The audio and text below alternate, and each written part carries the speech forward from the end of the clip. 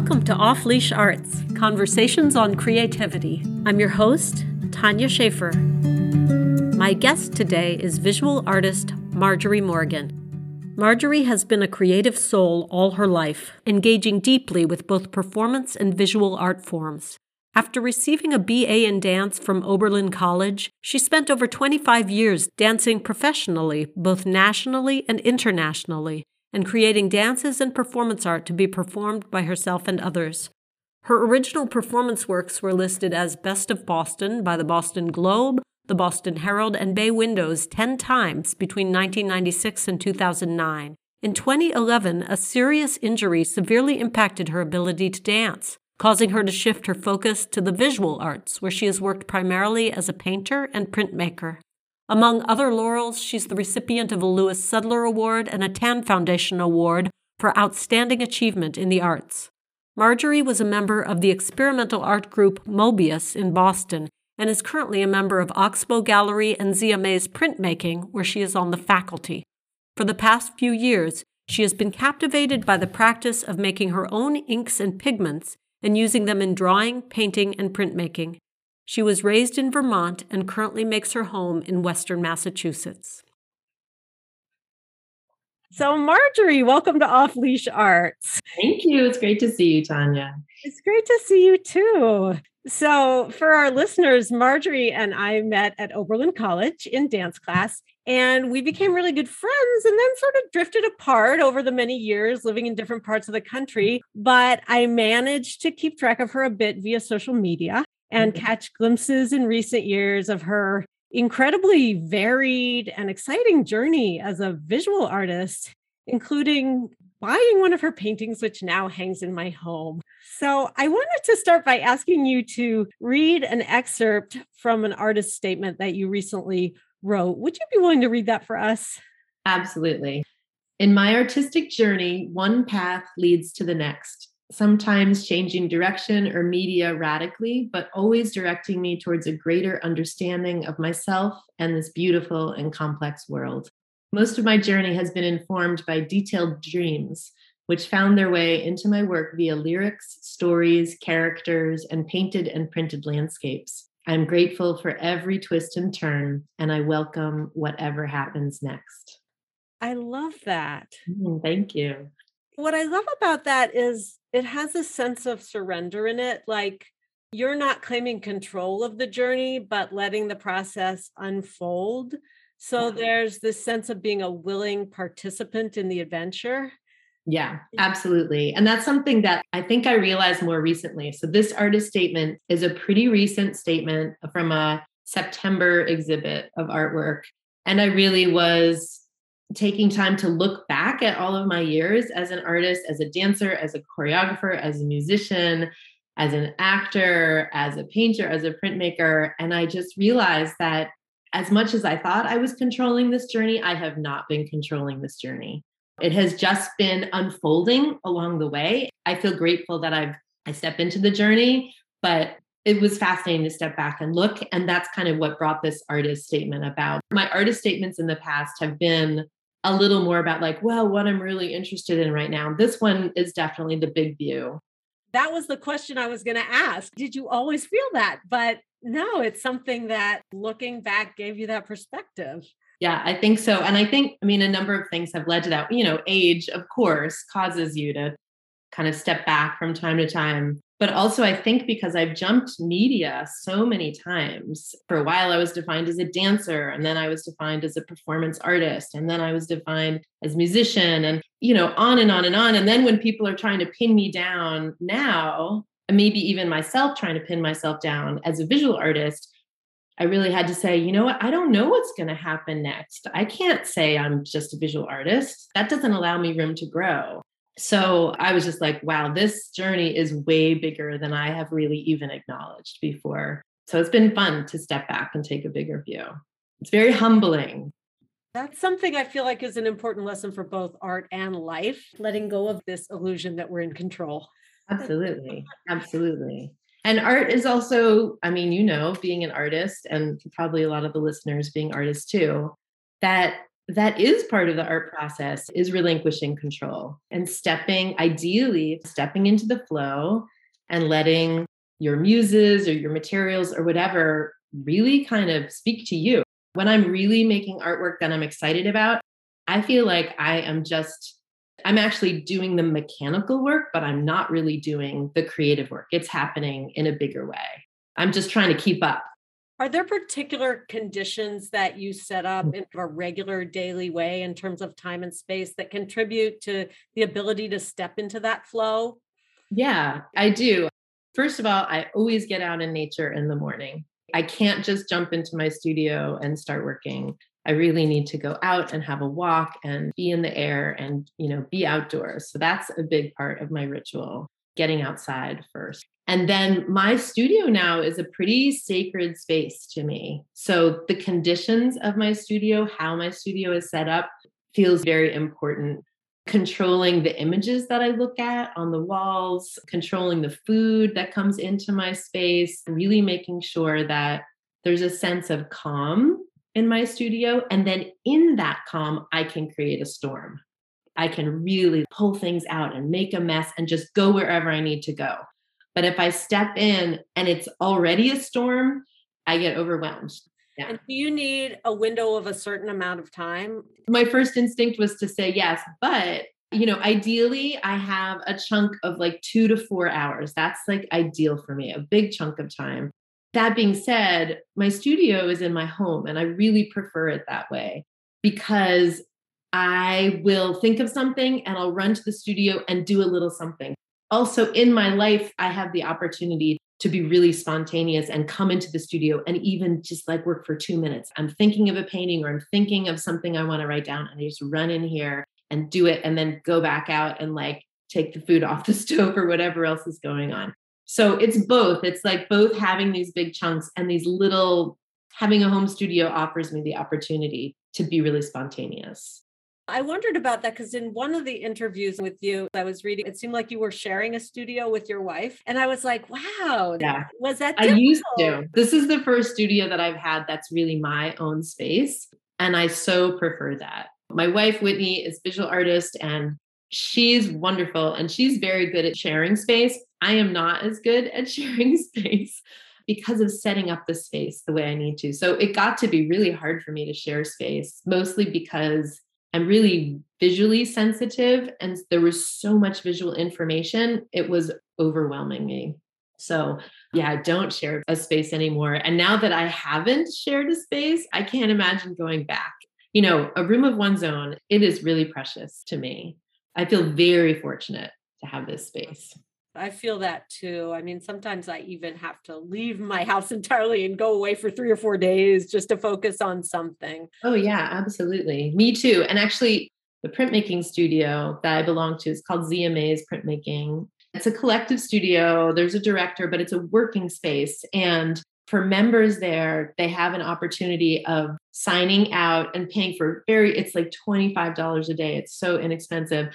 A space that is your own printmaking studio. So it has a huge press and working tables. And every year in December, when it's more quiet, I treat myself to a few days in that space. Because with printmaking, I'm almost always in a shared space because printmaking presses are so expensive. And that's oftentimes a collective process. So I treat myself once a year to solo printmaking space too. And that's pretty exciting. Yeah. And it's a retreat. That's the other thing is kind of what you were talking about is really a retreat. Yeah. Having that expanding time where you don't have it bookended even 2 or 4 hours. Absolutely. And even I prepare a lot of my food ahead of time or I make my food really easy. So I stay down there by the studio. So I have no other distractions. No bills, no emails, not even meal preparation. So I can really just let my artist self unfold over a series of days. That's a real treat. That's amazing. Yeah. So backing up a little, did you grow up with a lot of exposure to arts? Because you've had this really varied creative career. Yeah, I did. I mean, I grew up in Southern Vermont in an area that didn't have a lot of arts education and didn't have a lot of arts activity regularly through the year. In the summertime, though, there were a lot of music festivals and theater festivals and sculpture festivals. And my parents loved the arts. So they would take us out to a lot of these things. I grew up going to see a lot of Shakespeare, a lot of different, and new works, listening to a lot of live classical music. And then when we would go to cities from time to time, my parents took us to museums and I loved them, which was kind of weird. Like as a child, I loved things that children are not supposed to really love, like going to museums and eating olives and like strange adult kind of things. But I really enjoyed that. And I did a little bit of art on my own, but like I said, there wasn't much in the schools that I grew up with.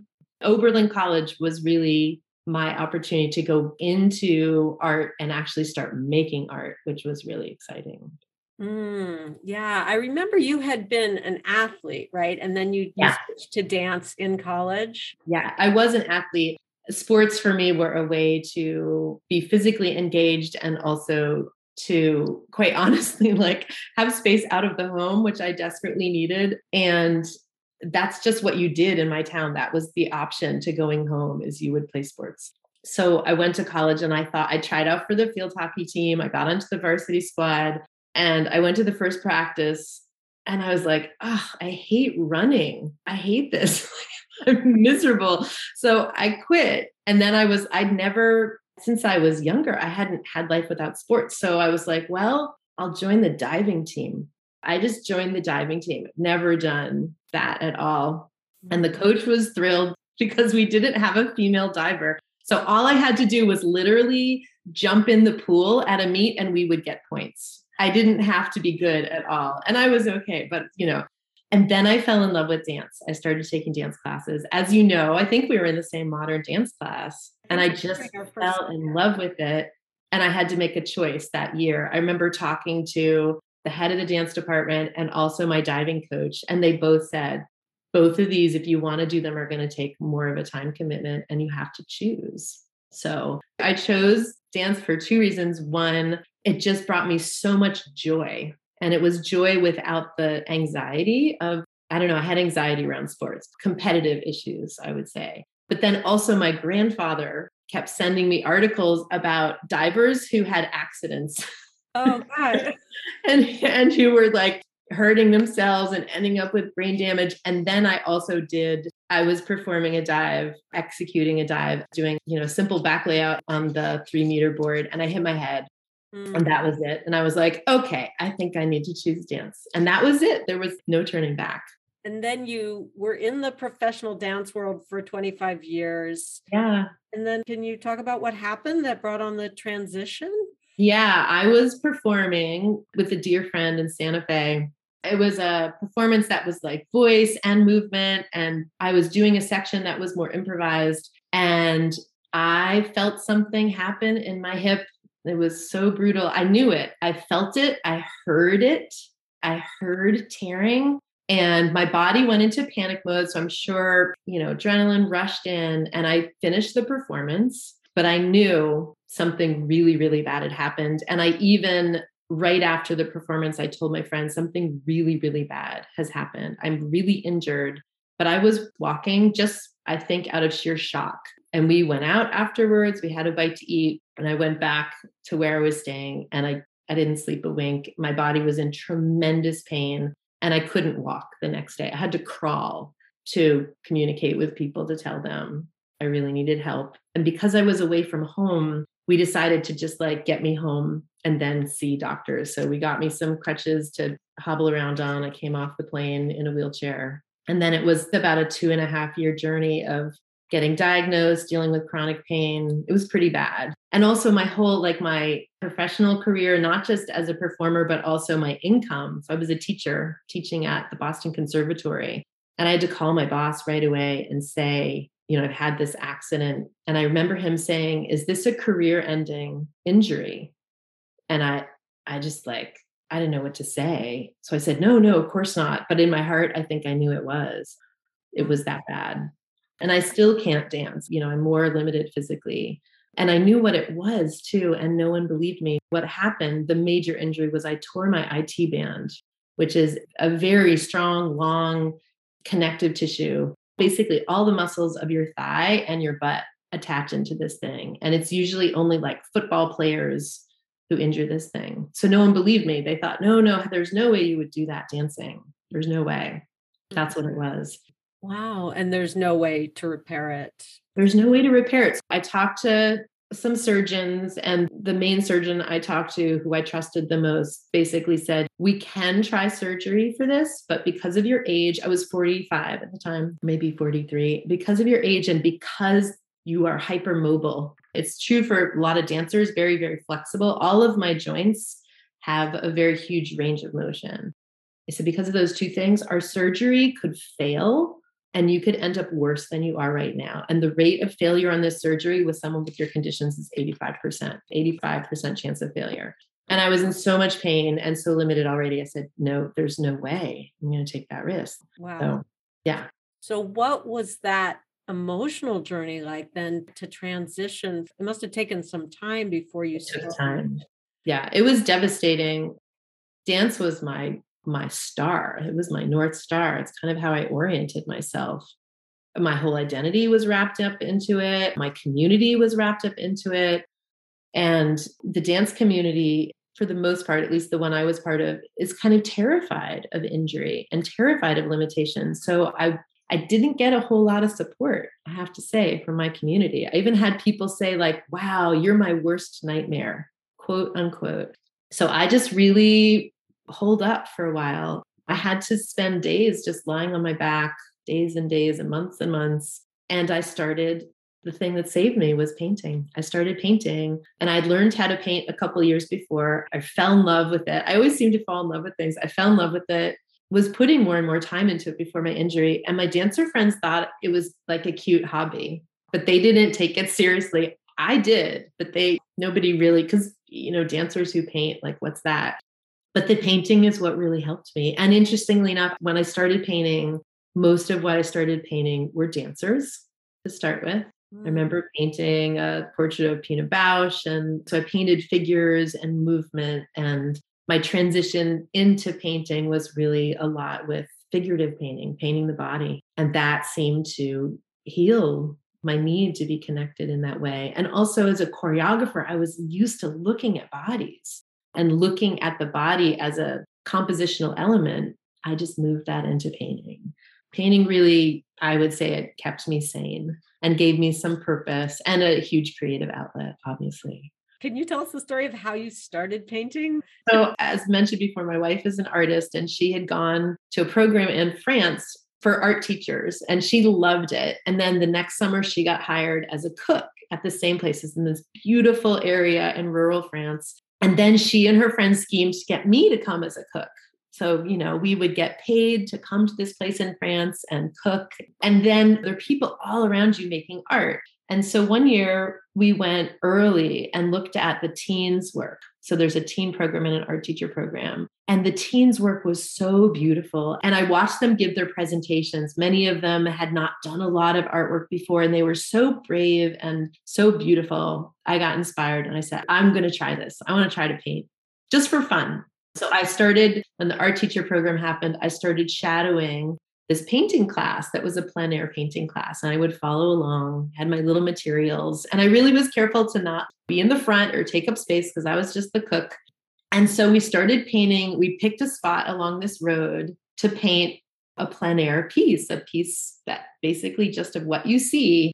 And I started working on it. And I would work on it when I had time between my lunch and dinner chores. And every day I would go out there, and day after day, I would watch these art teachers just quit. They'd give up. They'd be like, I'm done, or I've had enough. I want to go into something else. And so after maybe about 5 days, I was the only one left there. I would go out and I'd set up my easel and I'd do my things. And I just was working on it passionately. And one day, an art teacher in the program was coming down the road and looking at me working at the painting. And she said, wow, you have quite the audience for your work. I said, what are you talking about? She said, well, turn around. And I looked around, and there was this whole herd of goats watching me paint. And I don't know how long they had been there, but for hours and hours. And so, I dutifully worked on this painting until it felt like it was finished. And that was it. That was really the only formal art class I had. And I even sold that painting. I sold the first painting I ever made And it was a beautiful experience. Also, it's interesting now because I just realized this. Now I work with natural materials, and it's interesting that my first painting was outdoors and was about connecting with nature and really looking at nature. And that's what plein air means, right? Painting outside? Exactly. Painting in nature. I loved that. And I was like, oh, I'm going to come home and I'm going to do that. Well, doing plein air work in New England versus France is really different. So there's a reason why there's so many painters who painted in France. It's a climate and a light source that are very easy to work with. And it's very beautiful. But boy, New England is way too temperamental. I know people who do it, but it is not easy in New England. The weather changes very quickly. The light changes very quickly. It's not as much fun as in France. So every once in a while I do it again. But yeah, it's absolutely best done in France, in my opinion, or places like that. Oh, that's interesting. Maybe that's why so many of the famous French, like the Impressionists. Absolutely. They were the ones to really start to take artwork out of the studio and into the world. When we think about, like Monet and Cézanne and Van Gogh. And the reason that happened is that tubes had just been invented. So they were able to take paint, which really was mixed on a table for each painting. They could then prepare their paints, put them in a tube, and take them out into the world. That was a huge thing that allowed artists to go outdoors, was that shift in materials. That's really cool. I never knew that. Yeah. The painting of yours that I bought, which I love, is from a series that you came to call Amalfi Coast. And in one of the interviews I was reading, you talked about how that whole series started from a gesture with a palette knife. Yeah. How did that happen? It actually, to me, very significantly happened. I went through breast cancer, and it happened as I was just starting to get back on my feet after healing from breast cancer surgery. And so I just didn't have I was just grateful to be back in the studio, grateful to be alive, and was just playing around with some oil paints. And I was working with palette knives and really wanted to make something abstract. I'd been doing figurative work and I was like, let's work abstractly. So I was messing around and I started making these shapes, and it looked like a landscape very quickly and very specifically. And the landscape had two land masses. It was a sea landscape. So there's a horizon line and water, and two land masses, one on the right and one on the left. And I was like, what is this? What? So I was like, okay, cool. And I showed Whitney and some other people, and they're like, oh, that's beautiful. I was like, yeah, I really don't know where that came from.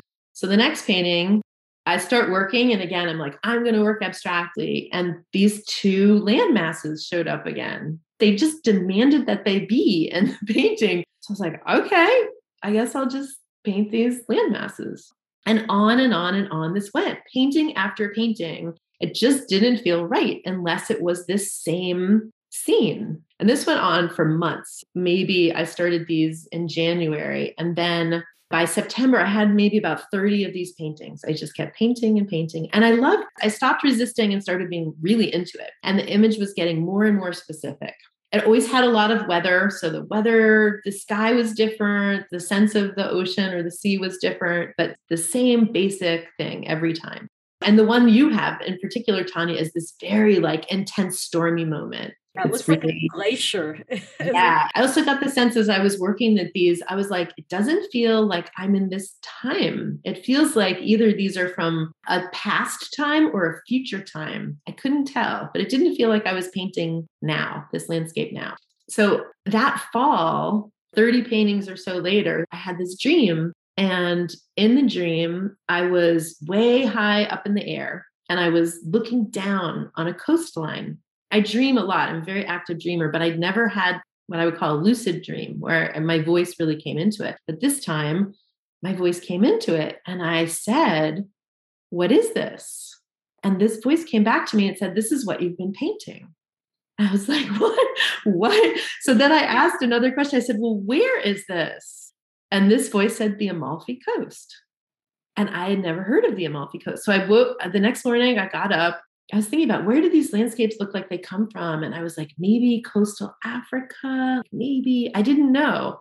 And I asked my wife, I said, have you ever heard of the Amalfi Coast? And she said, yeah. Oh, yeah. I think it's in Italy. I was like, okay. So I looked up the Amalfi Coast and I did an image search and I found this landscape that I'd been painting very specifically. So there's like a cliff on the right and this more sloped landscape on the left. And I was like, oh my God, I didn't even know words for that. So I was like, I think we have to go to this place. So I searched place and I found an Airbnb that had that view from the little balcony.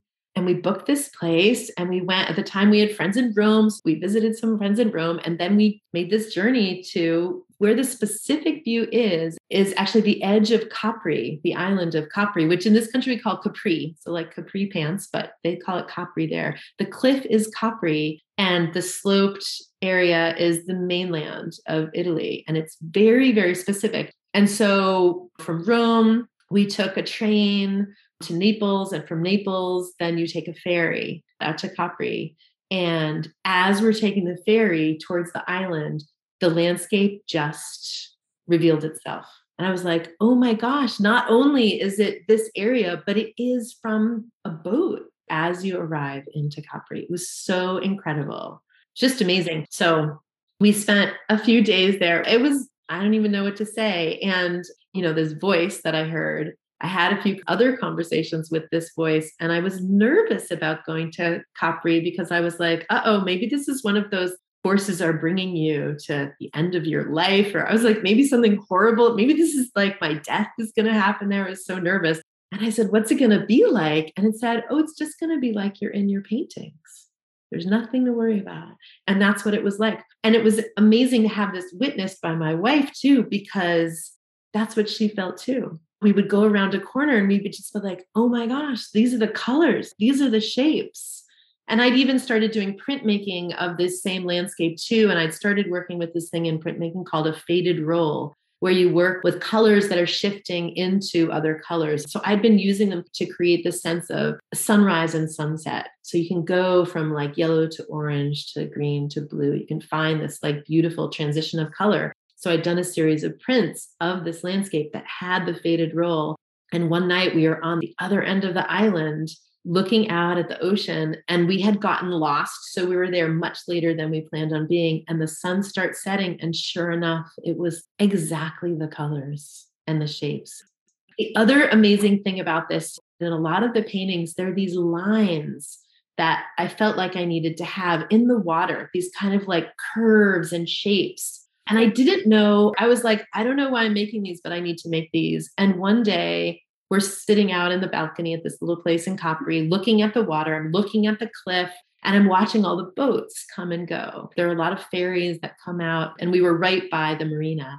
And I realized those are the lines. They're the trails of boats. They're the wake that the boats leave. They're these beautiful lines that emerge and disappear and cross and interplay. Like the story of the humans interacting with the landscape.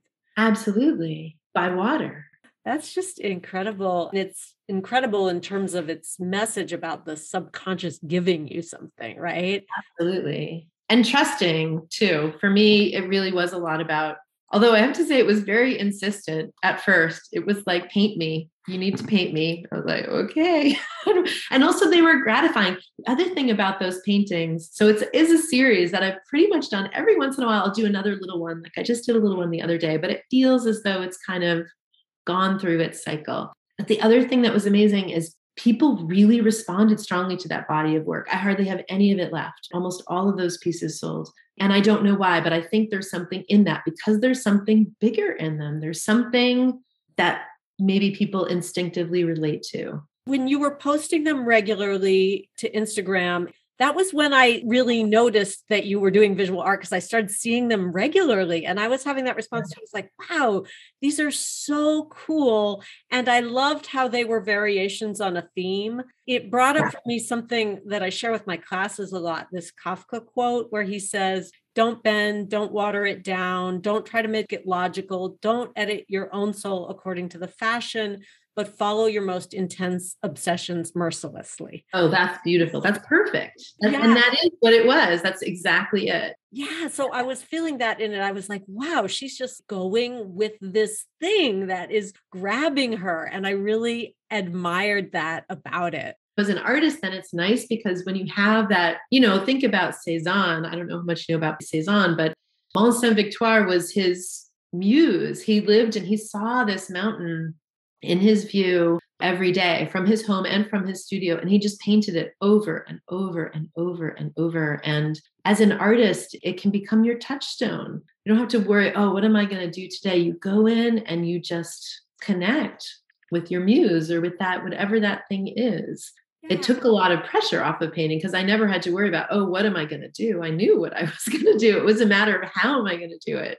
That's very cool. And you gave yourself the permission. I find in my writing workshops, people will sometimes apologize, like, I'm sorry, I'm writing about this again. Right. And I'll say, no, you're composting that for as long as it needs to be composted. Every time you turn it over, you unearth something new and it gets Absolutely. Absolutely. It won't get stale. And if it gets stale, I think you'll know it. You'll be like, I think I'm done with that. And then it might bubble up again later.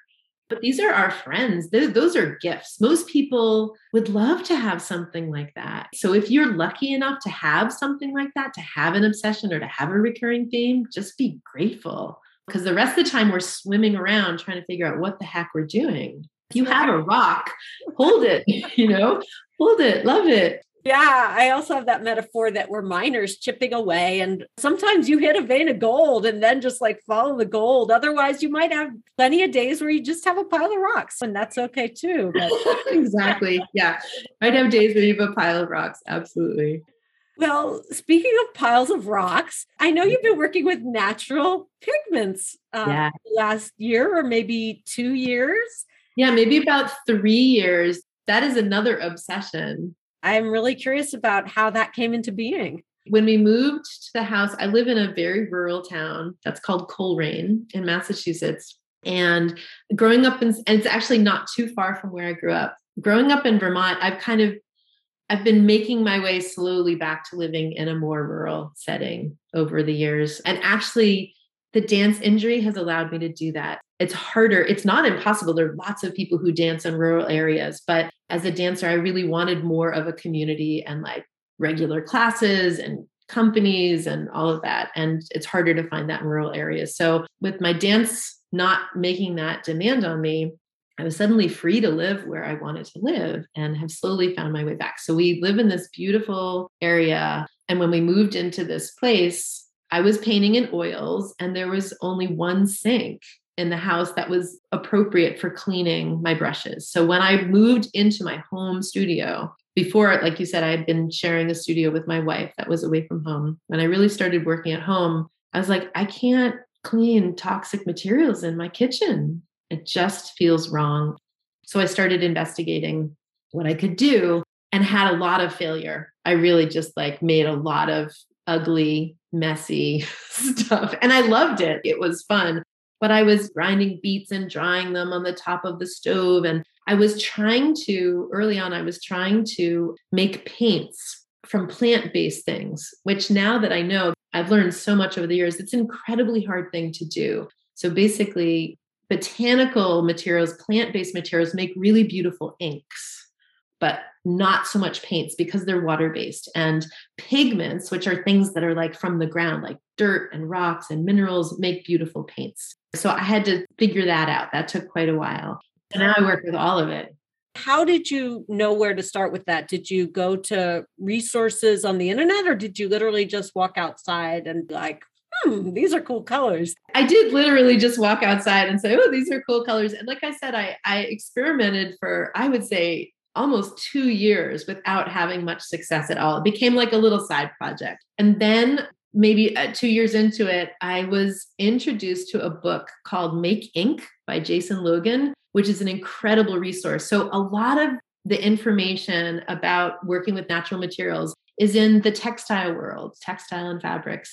Those artists, weavers and tailors have been working with natural materials throughout. Like they never lost that legacy. And painters, at least a lot of white Western painters, settlers, we lost that link to natural materials. So we started working with very commercial materials. And Jason Logan was one of the first people I knew who was doing work with natural materials on paper. and not on fabric. So I kept trying to adapt things from that were designed for fabric and work on them with paper. And they're quite different. So he was the first one to help me have a lot of success. So that happened. And then I also got a challenge from this printmaking community that I'm part of to think about the materials that you use and try to use materials that are not extracted from the planet. So not harmfully extracted. And that really wipes out a lot of color for artists because most of the things that we get color from are from mined materials, most of them. And they can be pretty toxic and pretty damaging to the planet. So I was like, oh, this is a perfect opportunity to try out these things that I've been working with and not having success with. And I pulled out all these things. I had put them in my closet by then because I was so frustrated. I pulled them all out and I started trying to print with them instead of paint with them. And they worked. I was like, oh my gosh, these are great for printing. Awesome. So those two things, that book, Make Ink, and then starting to print with them started giving me success. And then that was my new obsession. Then I got totally involved in that.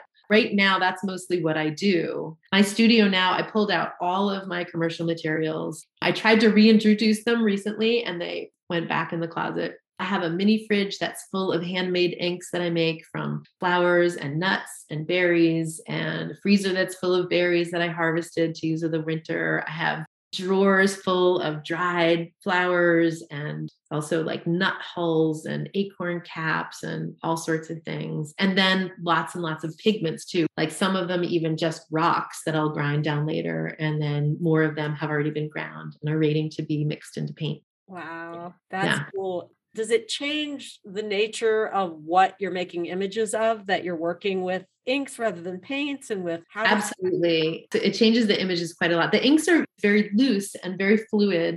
So it's harder to have control over ink. It really wants to do its own thing. And I talk a bit when I teach about having patience and flexibility with the materials because they are living creatures. Quite frankly, especially the botanical inks, they're made from the same things that we are made from. They are our family. So I'm collaborating now with the things that are alive in my studio.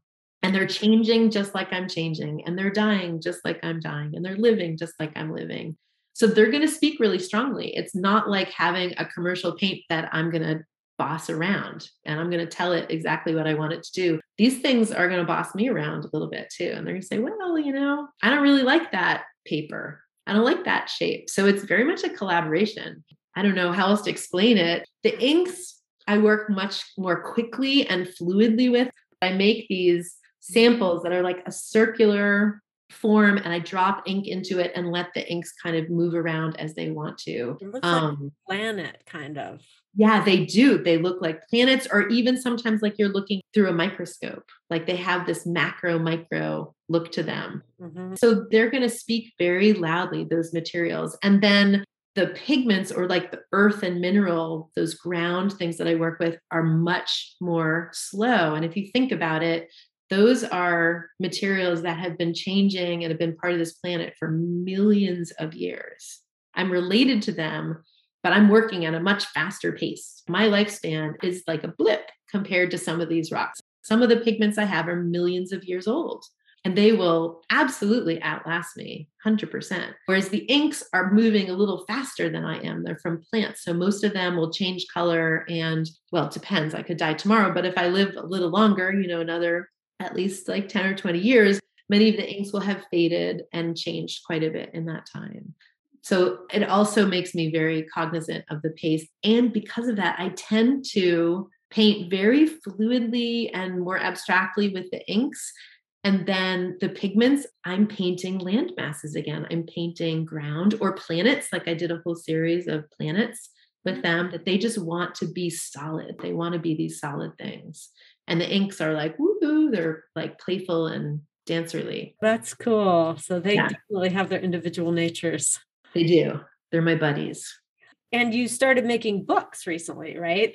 Yeah, I started making books. That was something I think I started maybe last winter. And that has been fascinating too, because I feel like that taps into my choreographer brain a bit. It's so structured and so measured. And then it also takes these two-dimensional forms and kind of moves them into three-dimensional structures, which is fun. Plus books. I love books. I've always loved books. So to make books is really gratifying. And you've done little videos. So in a way, they are dancing because they're opening up and revealing different parts of themselves. Absolutely. A lot of times they look like stages to me. They remind me of like stage sets. They're like these little arenas. And then with some of the books, I don't know if you saw that, but I started writing in some of them. And I started writing again, which I haven't for ages. And that has been really exciting too, to bring the written word back in. So as a performer, I used to write, I would sing and dance at the same time and wrote all of the material that I performed. I wrote it myself. And that was something that I kind of missed from my dance process. So the fact that writing just kind of came back into it is really, that's pretty sweet.